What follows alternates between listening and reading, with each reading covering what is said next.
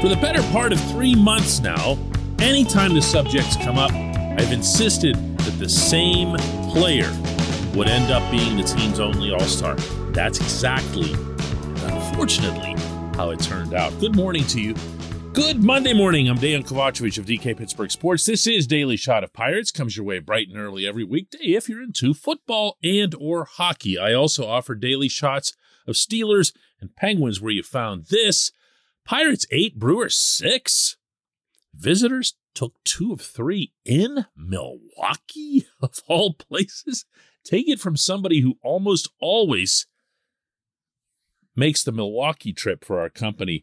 That is not the norm up there. But yesterday they got 4 home runs. They got another decent competitive start from Jose Quintana.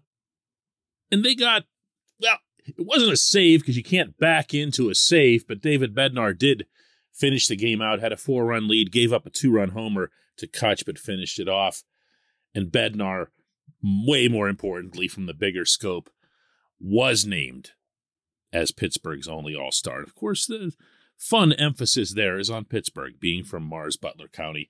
And David is, and I want to emphasize this, eminently deserving. He is anything but the old obligatory representative. He has been outstanding as closer. He's been better than he's been lately. He was immaculate through 2 months, and then in July he's seen some setbacks, beginning probably not by coincidence with some back issues that he had starting a month ago. But when he goes to Los Angeles to represent his team and his city, he'll do so rightly with his head held high. I don't even think I have words for it. Just unbelievable. Because, it takes me to some of the guys that have done it before. And some of the guys I grew up watching, to be a part of that group was really, really special. Good for him. I mean, if he strikes you as being a good dude in observing him from afar, you're actually wrong, because he's way more than that. Once you get to know him, get to know his family, they're as authentic as it gets. They're everything you'd want the Pittsburgh representative in Major League Baseball to be. But I will say, if it's felt like I had a butt coming through this whole thing, it's at least a little bit disappointing, or it should be, that the Pirates have only one, meaning that they only deserved one. This portion of Daily Shot of Pirates is brought to you by our friends at North Shore Tavern, that's directly across Federal Street from PNC Park. It's home of Steak on a Stone, an eating experience, underscoring the word experience. The steak is brought to you partially cooked on an 800-degree stone, and you do the rest. It's a ton of fun, it's a great meal, and it's a baseball atmosphere like no other in Pittsburgh. North Shore Tavern, right across Federal Street from PNC Park. Also in that game yesterday in Milwaukee, Bryan Reynolds was forced to leave because of what the team described as a right side injury of some kind. I'm not playing anybody's doctor here, but in baseball, that almost always means the dreaded oblique. He's almost certainly going to be put on the injured list, you would imagine. With the All-Star break coming up, you can couple the time that he loses with the time that he'd miss anyway and hope for the best coming out of the break. But it was another bad break for Reynolds after he's spent about a full solid month now really bouncing back from the 2 not at all solid months he had to open the season. He is, and has been, and probably still will be for a while, the team's best player, and he did reestablish that of late, at times fully resuming what would appear to be star status in the sport, both offensively and defensively. But he's got to put it all together. He can't have these slow starts to seasons in a sport that values consistency, more than any other trait. And he's had a couple of those now in this, his fourth season in the majors. Now, maybe some of that is Reynolds feeling the pressure of having to be the guy in an offense that more often than not doesn't have a guy. But if anything, my own experiences around the man would strongly suggest that the opposite is true. He seems to relish that. And that goes back to his time at Vanderbilt. He seems to enjoy being the main focus of an offense. All that went wrong for him these first 2 months, although he doesn't like to talk about this, he did tell me at one point, this was back in May, that it was more of a timing issue than anything else. He had just lost his bearings. Now, even the best of hitters go through this. Andrew McCutchen once did a few years ago while he was in Pittsburgh, and he too just had a really, really difficult time. I recall vividly talking about it. But then once he did, it was timing. He's just missing on when it is that he needs to be doing this or doing that. And it can't be simulated in a cage. Well, one way or another, that's going to have to get solved because Reynolds has to be a star. Reynolds has to be an all-star in the equation that we're all looking at right now.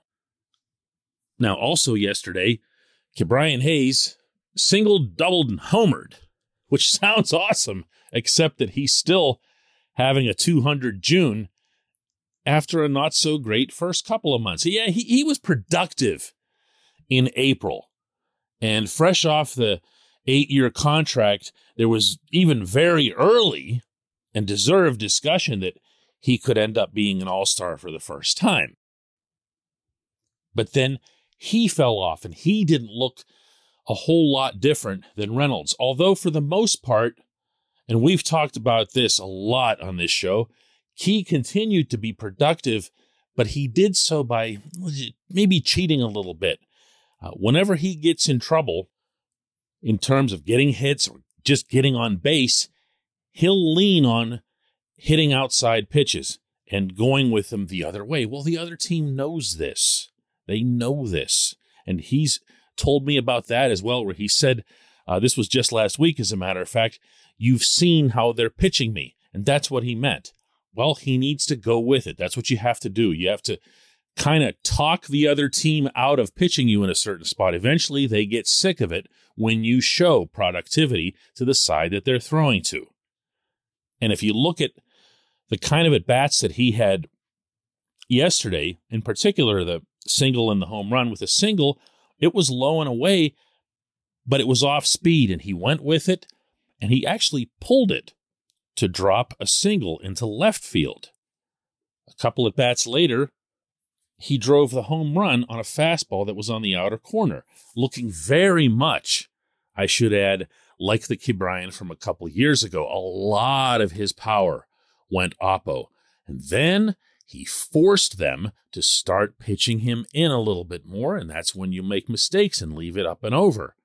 And that's when he really took off. So, I don't mean to turn a positive into a negative. I just feel like both Reynolds and Hayes have to become players who are recognized as stars for the Pirates to go anywhere. And for as much fun as it is looking at the rest of the system or looking at guys who come up or a Jack Sawinski story or something like that, I still believe that these two are the ones who have to get it done. And then maybe after them, you're talking about O'Neill, Cruz, and Sawinski, and I'm not even going to get started on the rest of the pitching when we come back. J1Q.